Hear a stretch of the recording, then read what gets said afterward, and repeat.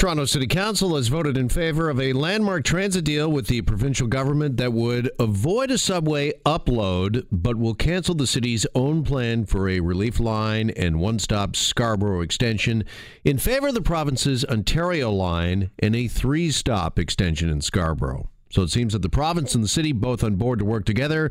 And as we heard in the federal election campaign, the Trudeau Liberals have said that they will also back the Ontario line. Let's welcome in author and Toronto transit advocate Steve Munro for more on this. He joins us on Global News Radio, 640 Toronto. Steve, good afternoon. Good afternoon. Just first off, are we finally seeing some light at the end of this very long transit tunnel? And tell me it's not an oncoming train.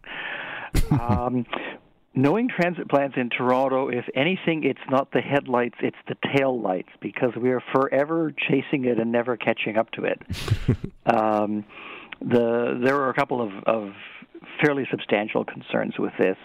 One is that the design, as has been repeatedly said by the city's own reports, the design is at a very early stage, and there may be some substantial changes. And this runs headlong into Metrolinx's stated schedule.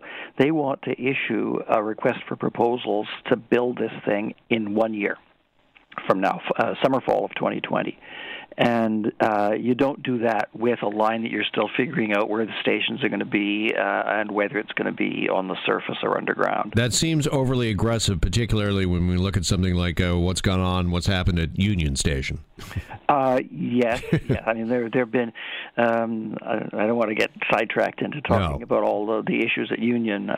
Point being, though, government is not very good at deadlines, particularly tight ones, I think. And I mean, there's a whole separate thing with the Ontario line proposal. That one of the things that they don't talk about much, but it's in the city's report, is offloading demand from Union Station onto the Ontario line, having people transfer before they get to downtown. And the problem is they want to do this one station away from Union, which I think they're being extremely optimistic about the benefits that's going to have. So there's other agendas at work kind of behind the scenes here on this thing. Okay, so as somebody who looks at this, studies this stuff, writes about it, reports on it, are we on the right track, pardon the pun, with the Ontario line, do you think? This is one of those glass half full, glass half empty things. Probably the single most important thing the Ontario line does is goes to Eglinton as stage one. There had always been a problem with splitting. I mean, the study was split into Relief Line South, which was Pape Station downtown, and Relief Line North, which was Pape Station to somewhere to be determined to the north, although Don Mills and Eglinton was the obvious place to go.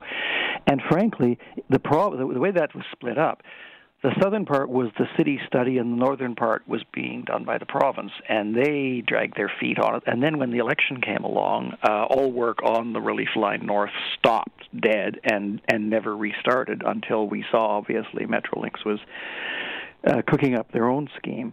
So the idea of going to Eglinton is really important as part of the first stage, and I think that improves it a lot. Having said that, there are design decisions they have made, such as trying to go above grade through Leslieville, Riverdale, and then also the route of the extension from Osgood Station west and south to the exhibition, are both very problematic from a construction point of view and from a neighborhood impact point of view. And this works completely contrary to the idea of getting the design finished and out the door in time for a year from now. Mm-hmm. You know, with the vote the other day in City Council voting in favor of this deal, with the provincial government and the Fed saying they're in as well, I think people are optimistic because it seems as if all three levels of government are finally on the same page, working together on something. Is that the way you read this? Well, not entirely, because all three levels of government were already prepared to spend money on transit, and if anything, it was the province that was dragging their feet, particularly with the change in government, where the received wisdom was that we were going to be saving money every place we could. And so, one of the things that shows up in this deal, it's a double-edged sword, because, the province is going to build us all these lines, but Toronto is responsible for the cost of operations and maintenance, and that is a huge bill facing the city, 8-10 years out when the lines finally open. And it's not only the expenses, but it's also the differing plans. That we're going down one road, now all of a sudden we're going to stop and we're going to proceed this way. Here, yeah. Well, I mean, that affects both the Ontario line, which has revised the alignment for the Relief Line, and the Scarborough Subway, which we're now back to another variation on that in Scarborough.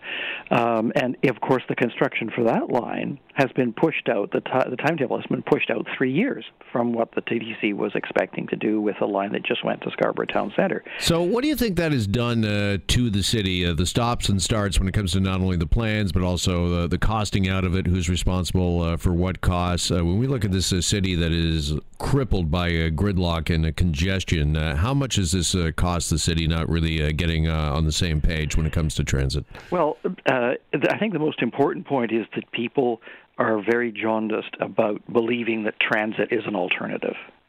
We talk a good line about getting people out of their cars, about providing alternatives for people to move around, but when it comes to actually building stuff, we don't do it. We don't do it quickly, and we complain about how, oh my God, it's going to cost so much. We can't possibly afford this, and getting people out of their cars and providing good transit service ain't going to be cheap. Now, conversely, leaving people in cars and in gridlock, well, that's not an option either, but you can't just pave over all of downtown in order to theoretically, you'd have.